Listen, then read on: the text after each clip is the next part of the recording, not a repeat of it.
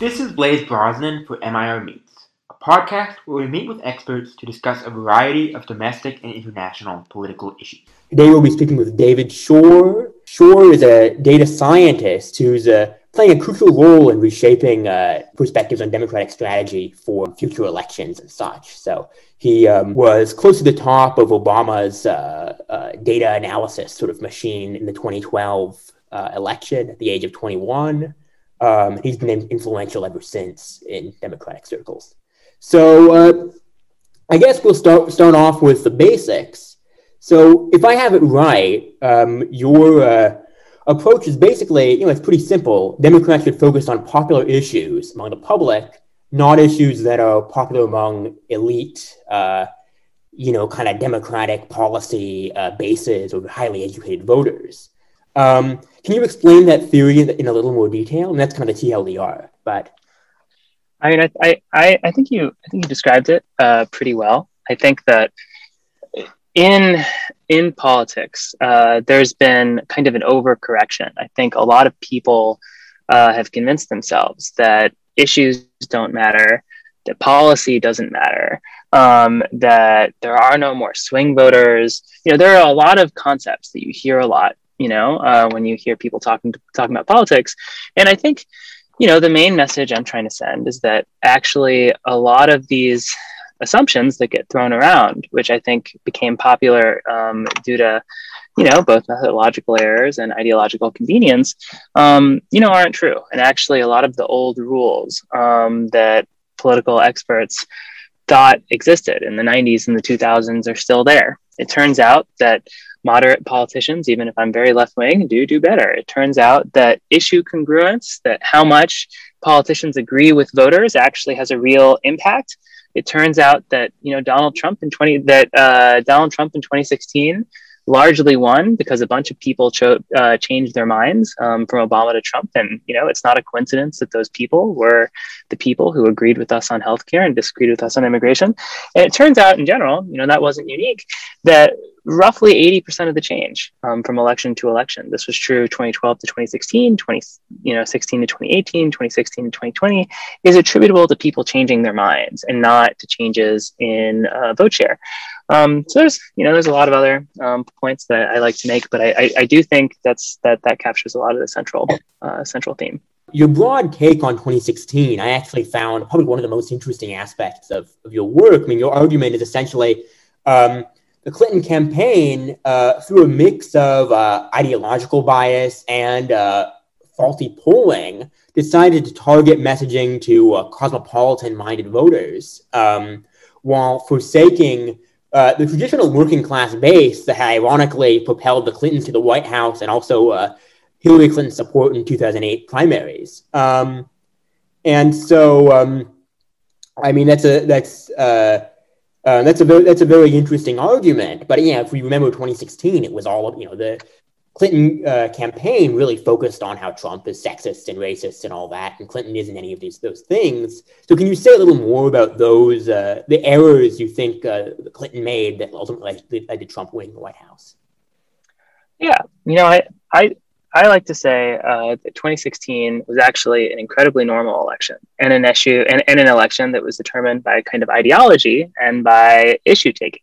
And I think it's really interesting. Very educated people, the most educated people, are kind of blinded to this, exactly because they're kind of so weird and unrepresentative. But if you actually go and you ask voters to ideologically place people, Donald Trump was the most moderate Republican to run for president in decades.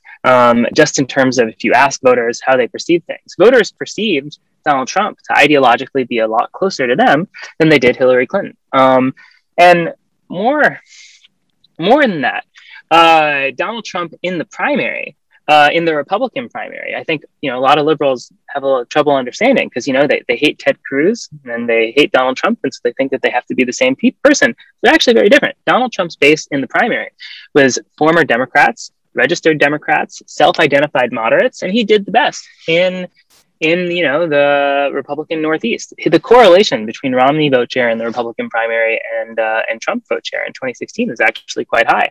And so this gets to an interesting point, which is that, why did all of these voters, I think if you are running on a like I'll go in a different direction, which is we actually tested, just to critique Hillary Clinton specifically. Relitigating 2016 is always fun. That we tested one of the most popular Hillary Clinton ads, mirrors, and so the basic gist of the mirrors ad is that you have a bunch of little girls. They're like staring in a mirror, and then as they're staring, like Donald Trump, he says racist things, sexist things, makes fun of disabled people. Bad.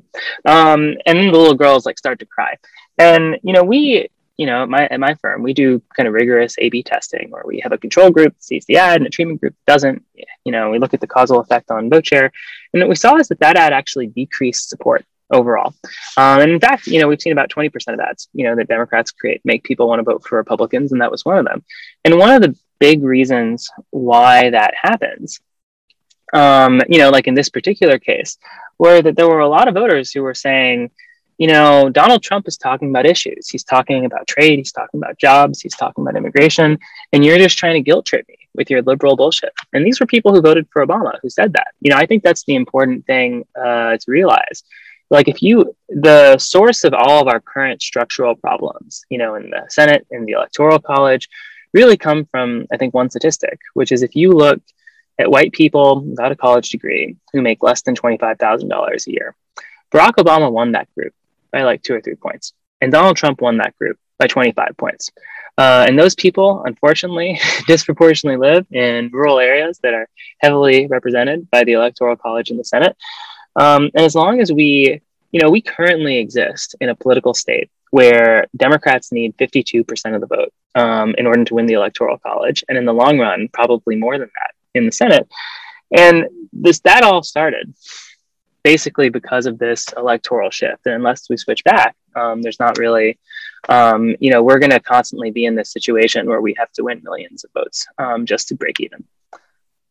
So another question I had about 2016 before we move on to more current stuff, because I just find your 2016 work so interesting, is you argue that this kind of leftist cliche that, Democrats lost in 2016 because they abandoned the working man. Neoliberalism took, the factory jobs, and coal mines also closed, and so, these rural voters voted on economic issues.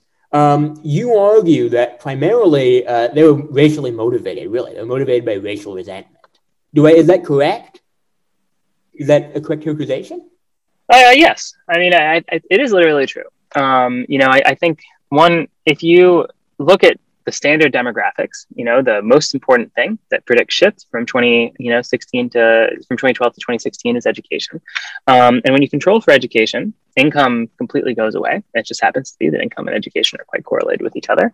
But then if you control for what political scientists call racial resentment, people get mad at you, when you use this word, but, basically asking questions like, do you believe that there are a lot of white people who can't find jobs because Black people are getting them instead? Or do you think that white people have enough power in this country? Or, there are, people can argue about what these labels mean, or whether those labels are racism. I have a position on that, but I think but it's true that once you adjust for these things, the education relationship disappears. And to be clear, there are other metrics, that also where this is true. Psychometric openness to new experiences, social trust, things like attitudes toward corporal punishment. All of these things, and racial resentment is part of them, are all fundamentally correlated with class in ways that I think are kind of uncomfortable. I think people on the left like to valorize, the working class, for all kinds of good reasons. But the reality is that there are very strong, there are very strong cultural divides, between educated people and less educated people on attitudes like race or gender or immigration, or how you're supposed to talk, or even just whether or not you think the people around you can be trusted. And I think that historically, prior to 2016, politics used to be about whether or not you thought taxes should be increased. But, what we saw in 2016 was that the correlation between views on universal healthcare and who you voted for went down considerably. While the correlation between what you thought about immigration or social trust or racial resentment shot up. And I think that's the real story, is that these materialist concerns, whether or not things like factory jobs or economic growth are kind of subsiding, and now we're fighting about these post-materialist concerns. And I think unfortunately that's breaking the electorate in a way that doesn't work very well for us. So I guess sort of my argument, my question in relation to that, argument, I guess, is that I think one sort of discrepancy in how your ideas are packaged is that you say explicitly quite a number of times, we need to support all these moderate policies to, appease racist white voters. But of course, in the present day, appeasing racists isn't really a very popular strategy. And so, but I guess my question is, do you think your ideas, you try to, you kind of say, over and over again, it's not class. We can't,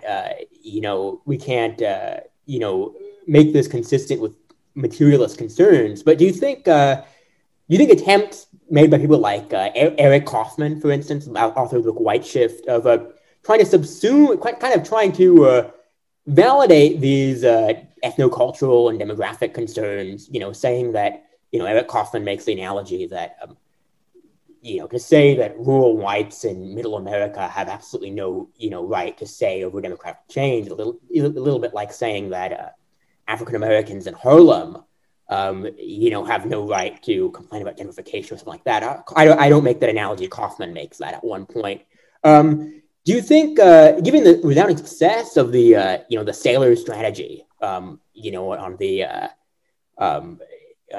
2016 election, do you think it's possible to look towards, try to assume this racial resentment to a broader theory of like elite noblesse oblige, declining elite noblesse oblige, Brazilianization in the American Affairs article, Alex Hochuli? Do you think it's reconcilable with a broader theory of race, such as pioneers people like Kaufman, Hochuli? No, I mean, that's a really good question. There's some real political science backed in what you just said. I'm gonna maybe not get as deep, but what I will say is that I think there's two important facts here. The first is just a pragmatic fact, which is that generally speaking, people agree with us. Agree with Democrats. I keep saying us. I'm sorry. I'm sure there's a lot of McGill Trump voters out there, but they agree with Democrats on basically a whole host of economic issues and some social issues, but disagree with us on a lot of issues involving race. Obviously, people and also racially charged issues. Things like defunding the police, things like affirmative action, whenever cultural issues flare up, is this racist or that's racist? Like, the reality of our political moment is that if Democrats cannot return to something much closer to 2012 performance among non-college whites, as Obama saw in 2012, we are going to be locked out of the Senate, basically for the rest of the decade. And it will really be quite bleak. It's totally conceivable that Republicans could have 60 Senate seats in 2025 and a trifecta. And I think that result would be very bad for marginalized people across the US. And so I want to start with that. I know that doesn't exactly answer your question, but I think it is incumbent on us to figure out how to get these people to support us. And I think that the formula for doing that is for us to focus the public conversation and focus our public facing communication on the parts of our agenda that they agree with us on, which is mostly common sense, economic, bread and butter issues. I think it's easier to say than do. When that happens, there are going to be hard choices.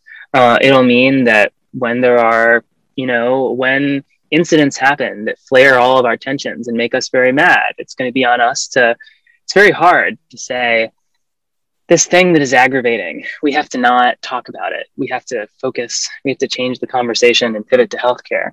But the alternative to that, and it's really terrible. We have this like utilitarian mugging. Is the alternative to that is literal fascists running the most powerful country in the world and really harming a lot of people. So that's number one. And I think that's my guiding star in a lot of these questions.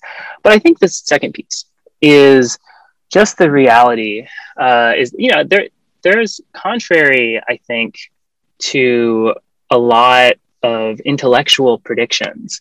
The reality is that here and in other countries around the world, we are seeing racial depolarization. From 1990 to roughly, I'd say 2012, racial polarization, the gap between white voters and non-white voters just kept growing and growing. And I thought this was going to keep happening. I thought that we were going to turn into quote unquote Brazil, though it turns out Brazil is no longer actually Brazil.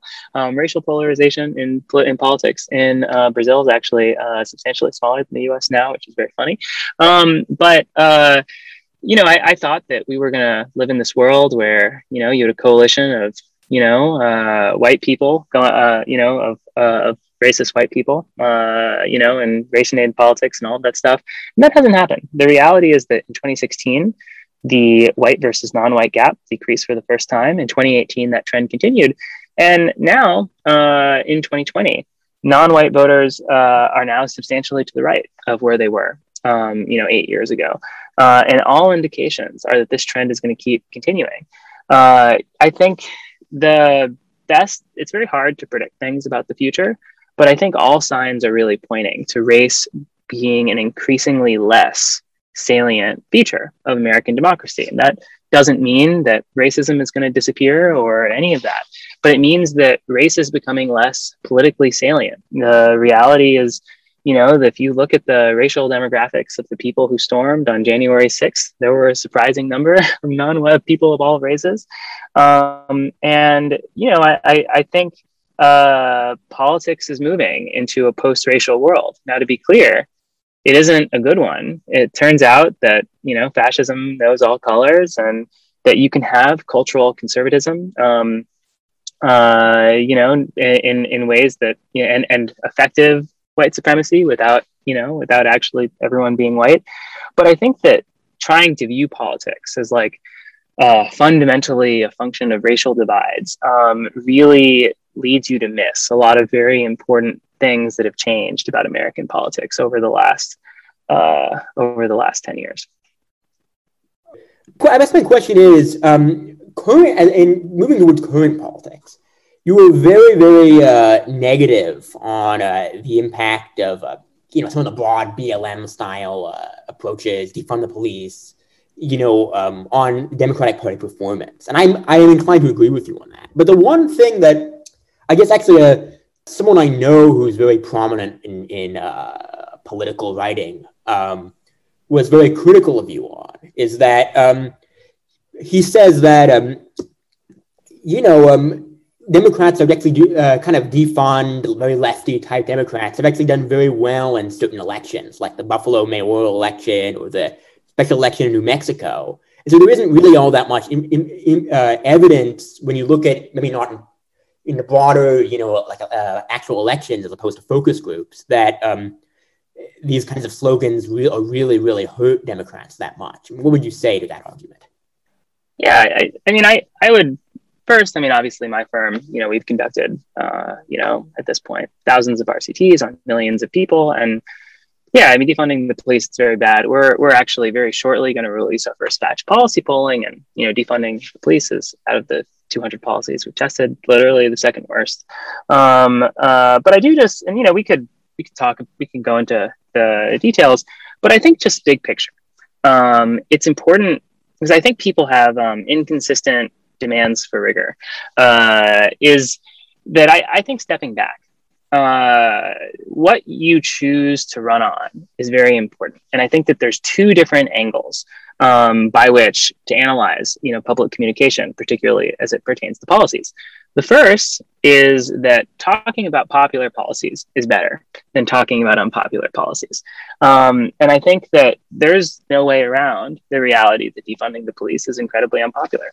There's been, at this point, dozens of polls, and you can go and see it's basically, and this is in an environment where issue polls generally vastly overstate, the popularity of progressive policies for a variety of technical reasons. And despite that, it's still something very clearly that people don't want, that is repeatedly failing at the ballot box where it is coming up, and that basically all politicians now are trying to avoid.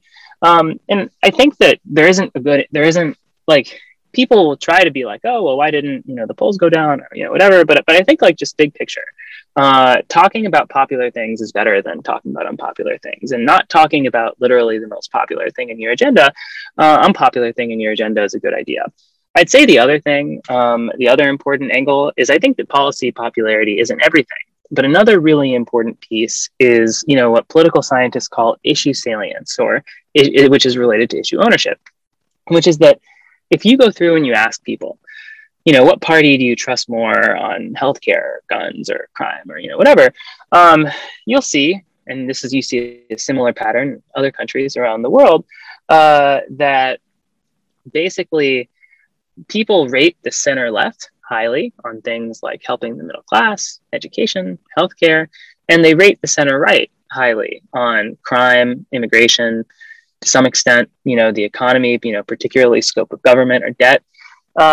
And your job as a political party is to keep the public focused, keep the media focused, keep the public conversation focused on the parts of the issue spaces where people agree with you, and not the pieces where they disagree with you. And from that perspective, the defund movement was a complete failure, because it moved the conversation away from COVID, but also, to be clear, racial equality, which is racial equality is a big issue where people trust Democrats, to policing and crime in particular, which is an issue where people trust Republicans. And so I think that you don't need to be clear.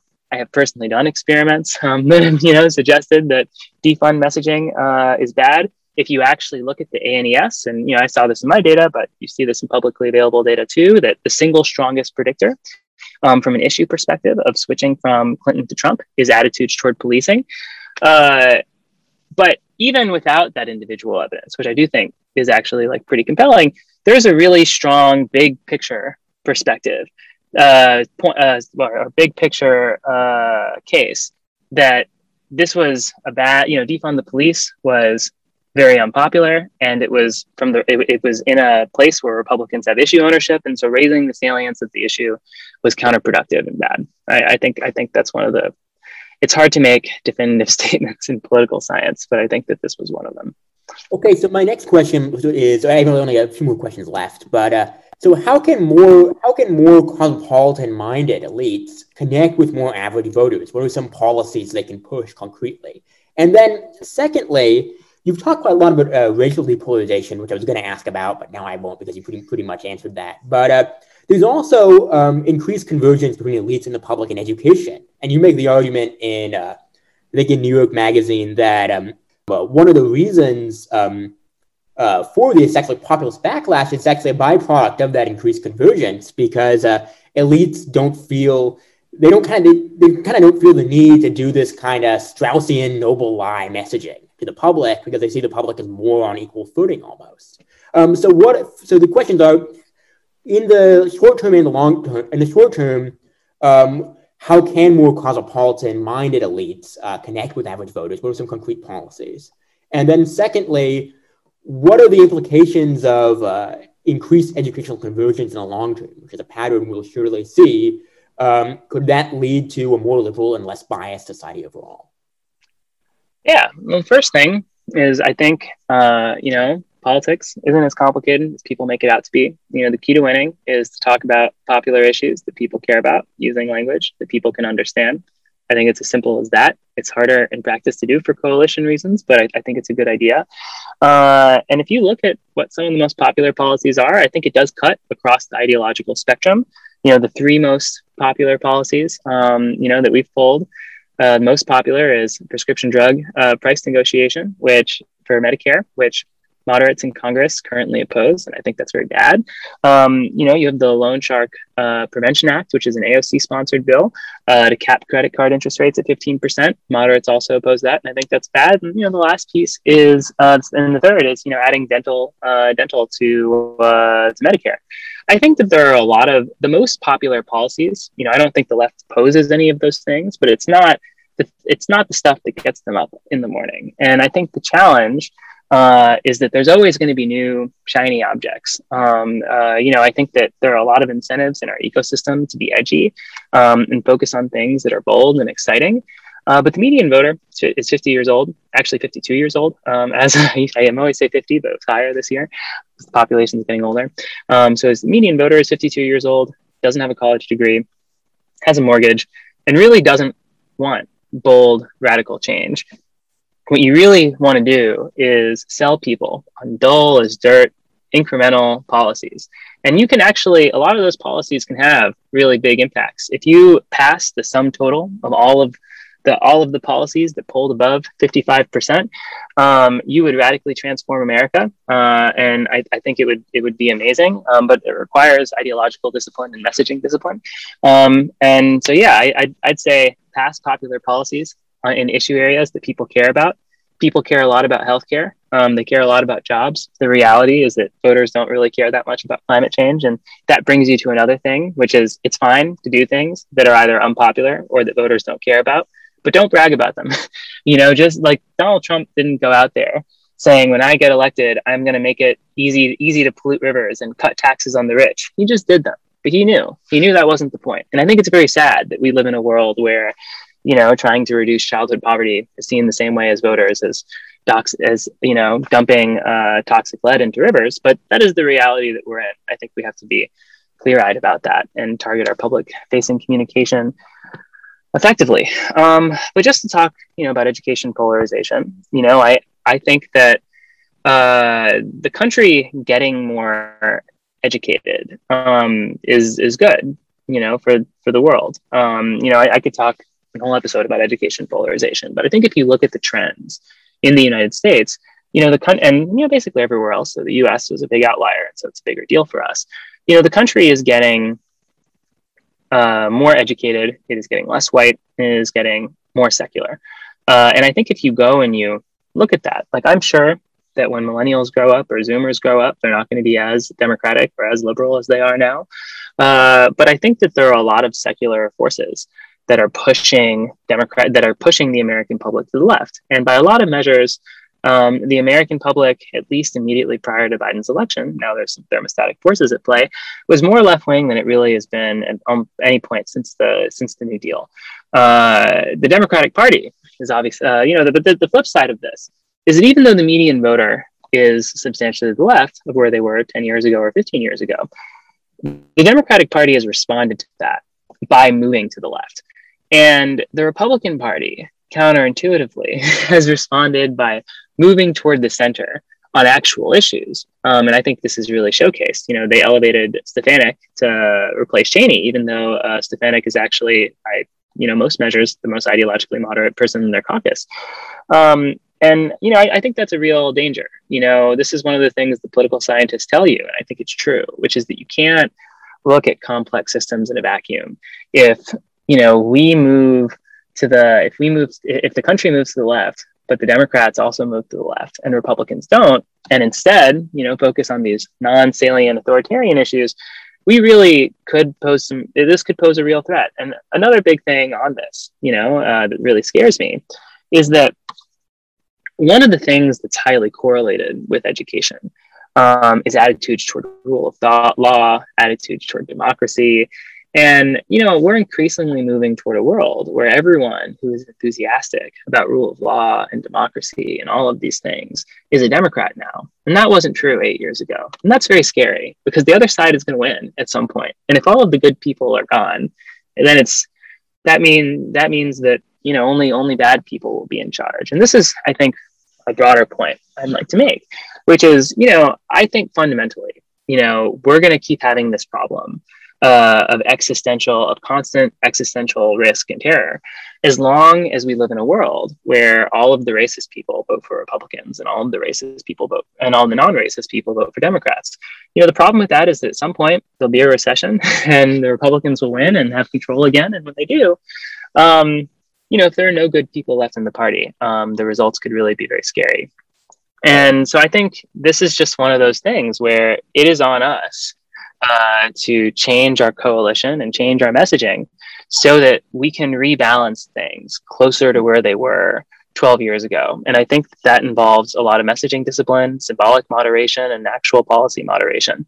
But I think that the alternative is very scary. I personally do not want to be thrown out of a helicopter. And I think that, the stakes here are very high.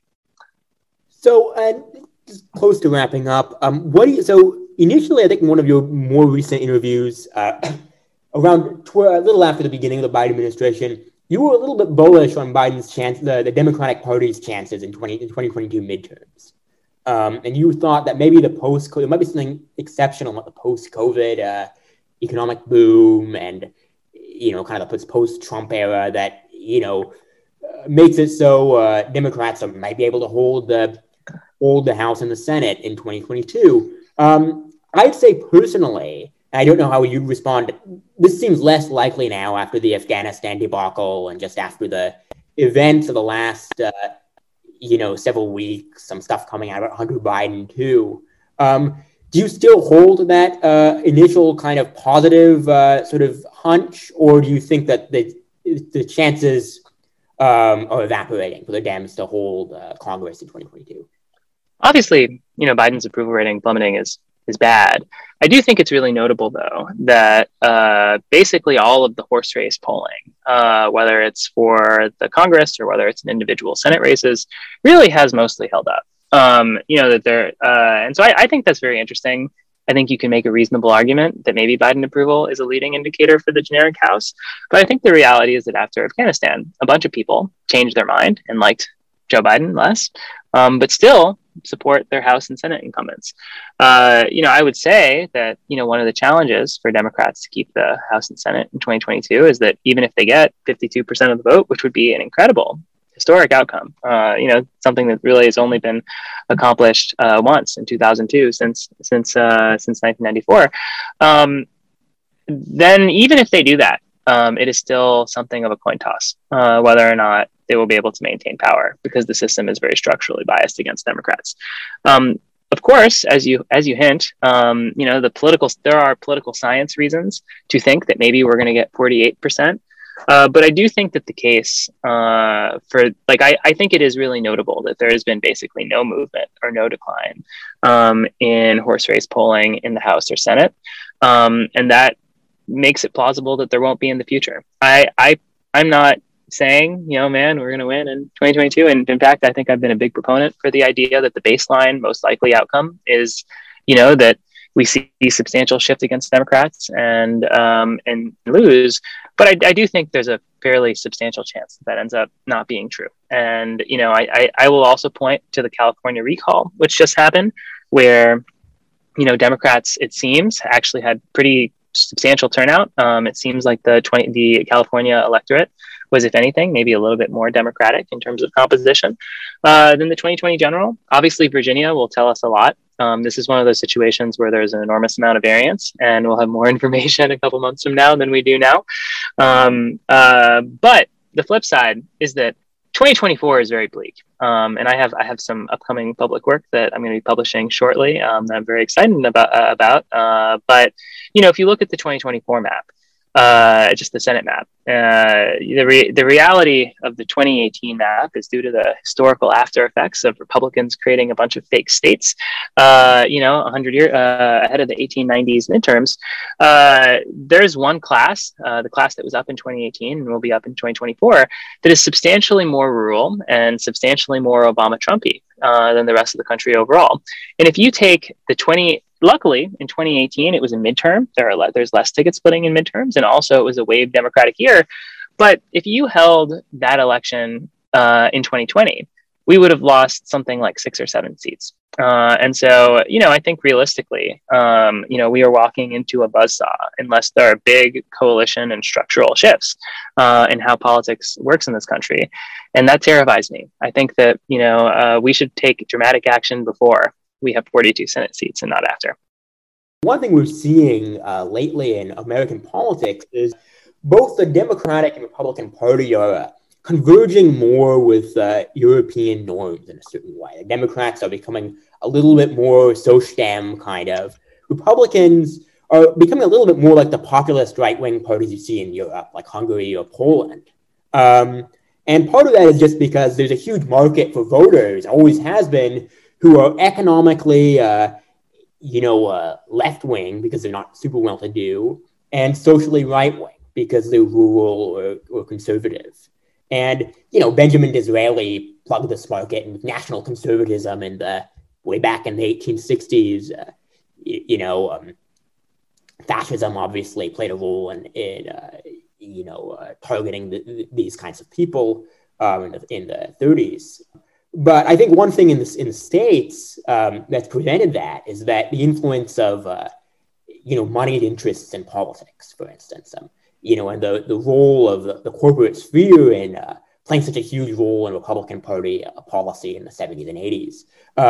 Now that the corporate world has increasingly become democratically aligned, and Richard Hanania has done some very good research on this, what is stopping Republicans from adopting economic policies like minimum wage or infrastructure and stuff like that are more popular with median voters while maintaining their cultural conservatism? I think this would be, the kind of true path towards the kind of urbanization of the right. But so far, there's still too much enthralled to maybe donors or, older kind of Reagan era / neocon ideological concerns to do so.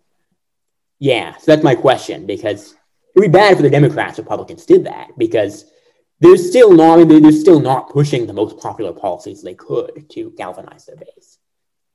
Yeah, I'd say they are doing this in some very real respects. Donald Trump in 2016, a big part of his win, and you could see this in polling in the primary. He did, I think, 3 times better among Republicans who said that Social Security shouldn't be cut as people who didn't. And his, promise not to cut entitlements. It was something that a lot of people brought up in 2016. I think it played a big role in him winning. It wasn't just the racism; it was the racism and the economic moderation. 2 great tastes that go great together from an electability perspective. It's funny. I think that played a big role.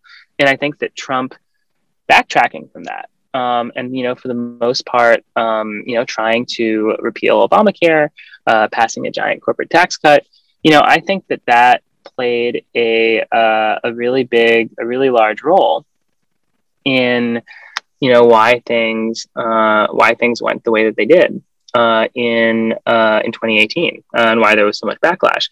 And the flip side of that is I think that Trump really was more liberal on fiscal policy in 2020 than basically any president before him. And I think that ideological flexibility played a big role also in why he almost won re-election. So, I think Republicans are doing this. And if you actually look and you compare, what is it that Republicans are talking about now versus what Republicans were talking about in 2010, you'll see that Republicans are really very careful to keep a strong cultural focus on all of their critiques. At this point, in the cycle, you already saw, people start to coalesce around Ryan Care and all kinds of hideously unpopular policies. And Republicans have largely avoided, anything involving policy content. And I think that that's very smart for them to do, even if I'm not thrilled about it.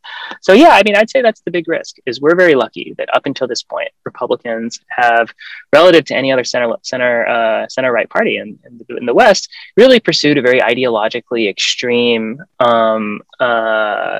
platform when it came to economic issues. And I think they did that out of donor pressure and personal beliefs and all kinds of things. But I think that they are now realizing that if they do that less, they will win more elections. And I think that the only tool that we have to counter that is with, they had their own ideological hobby horses that they would pursue at the expense of winning elections. And we do too. And I think that we have to be honest about what those things are and do it less than them so that we don't lose. I think it's as simple as that. So one of my last questions is, so one thing I didn't mention to listeners, but it's certainly one of the most interesting facts about you, is that you're a self-described Marxist. But obviously your political recommendations for the Democratic Party are anything but. You're more like a 1990s DLC, kind of liberal. So how does Marxism influence your sort of Shorism? How does it play a role, or does it? No, I mean, I think that Marxism is a tradition. I won't get too much into all the internecine leftist stuff, but I do think that something that they've been very smart about is focusing on power and power structures. And I think a lot of my politics, personally, has been influenced, less from Clinton or Blair, though I think, it's important to learn lessons, is just this realization. I think a lot of people let their history of socialism end in 1918. But I think the reality is that there were a lot of people, very committed socialists and social democrats, people who, had photos of Marx on their wall and sang the Internationale, who spent the 20th century, across Western Europe, trying to pass social democratic legislation, and they proceeded to build, some of the most equal, prosperous societies that have ever existed, in the history of mankind. But I think that you have to take very seriously and study what they did. It wasn't that there was this great, glorious moment where they came and created socialism and everything was lived happily ever after. It happened very gradually. And there were a lot of really tough political trade-offs and consequences, that happened at each step. And I think one of the lessons that you come out of is that actually it is very important to appeal to social conservatives and to cultural conservatives and meet them where they are. It turns out that inflation and taxes are very real risks. And it turns out that technocratic policy detail is also very important, that bribing interest groups and taking interest group politics seriously is very important. And that these aren't problems you can just wave away by being bold and inspiring. And so I would say that, I've been influenced really heavily by a series of, center-left politicians who identify as socialists. And I think that they're just as much legitimate outgrowths of Marx as, the Soviet Union or China. And I believe that one pretty strongly. And, I think that even though, Western Europe has a lot of flaws, they've ended up in a pretty good place. And, we should learn from, their successes and their failures. I think a kind of stark example of this, and and you allude to it very vaguely in the New York Magazine review, but I know the history behind this, is Bruno Kreisky, the Jewish socialist who led Austria from being a parochial Catholic society into a modern social democracy, but he did so in large part by appeasing Nazi sympathizers, basically. And that's a very stark example of where we're at as a country, too, where we are. And so that's just sort of my editorializing. My final question before we wrap up is, you were canceled back in, I think, June or July 2020. You now work at Open Labs. You used to work, I think, at Civis Analytics. I think I have that right. And you were fired for tweeting out a very, very anodyne study by Omar Wassar, a Black political scientist at Princeton, showing that peaceful protests are good for Dems and violent protests are bad for Dems, basically. Do you have any perspective on cancel culture and what its impact on academic discourse is, if any? Yeah, you know what I'll say? I mean, I think that something I like to say about the academic discourse is just that they are just as subject to education polarization as everyone else. There was a great study that looked at, basically the party registration and the donation histories of professors. And it turned out that the vast majority of professors who were registered Republicans had still a donate. If you look at Democratic donations versus Republican donations, registered Republican professors donate more to Democratic campaigns than Republican campaigns. And the reason for that is that voter registration is like a lagging indicator. You only change your registration when you move. And so, there's a giant mass of people in the academies who were Republicans 10 years ago or 15 years ago, people like Greg Mankiw or whatever, who now identify as Democrats. And, this is part of a broader trend of education polarization that, the most educated people have become much, much more left-wing, than they were 5 years ago or 10 years ago. And, Matthew Iglesias likes to talk a little bit about a bell curve. I think it's good overall that the country has moved to the left. But the flip side is that, if you have a shift to the left, that will cause, that will increase the percentage of people who have truly extreme views.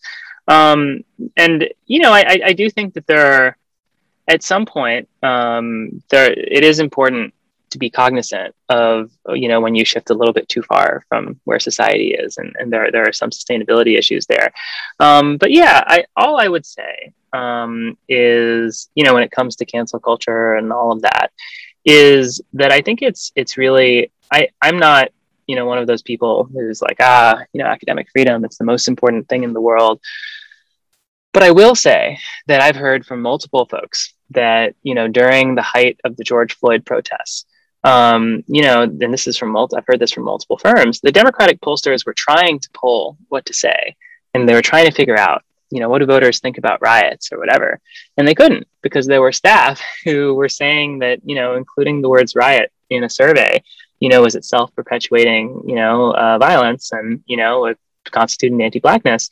And so I do really worry. There is, when it comes to my industry, it is our job to give, the Democratic Party good strategic advice. And, we get paid by donors. There are a bunch of people who are sending us their money and their salaries so that we can win elections. And the stakes are very high. And, I think that if you make it hard to talk about a wide swath of things, then that's going to degrade decision-making quality around a lot of those things. To go back to what I said earlier, keeping the Republicans out of power is very important. I think it is the single most important thing. And I think that if you asked, the working class people who are going to be impacted if Medicaid gets cut or if it becomes harder to vote, I think most of these people would agree. And so anyway, that's why I think it is important. This is part of messaging restraint. It's important to be honest with ourselves about what's popular and what's not. And it's important for us to make good decisions. What are three concrete steps Democrats can take to moderate their views? 3 policies, for instance. I would say the reconciliation package is coming up. Focus on the most popular things, prescription drugs, giving things to old people. I think that as we go through our policy agenda, doing the popular things and not the unpopular things, I think that's as simple as you can. That's the most important thing. That's what you can fix tomorrow. I think in the longer term, there is a real problem that every single person in our party who speaks on our behalf is either a highly educated Democratic Party official or an expert. And I think that the reality is that working class voters don't like either of those two groups. We need more genuinely working class voices in our party. And I think that, that's something that the left claims that they would agree with. But I think that in practice doing it, is going to poses unpleasant trade-offs that people might not like. But I think that, in order for us to moderate, we need to, moderate on issues. That doesn't necessarily mean less government or less less needy things. There's a wide variety of policies that are super popular that would help a lot of marginalized people, but we have to rhetorically focus on them and not talk about things that are less important and less central. It is a bad idea, for example, to derail an infrastructure bill with discussion around Iron Dome funding. And so I think that's really the point. It's not going to be one single thing. It's that every single day, there are centrifugal forces that push us to make politics about the things that we care about, as opposed to the things that working class people care about. We need to fight those forces because if we don't, then fascists take over the country and, do terrible things. It's as simple as that. Wonderful having you on. Awesome. Thank you so much. I hope your listeners enjoy it. Take care. Thanks. That was David Shor on MIR Meets Podcast.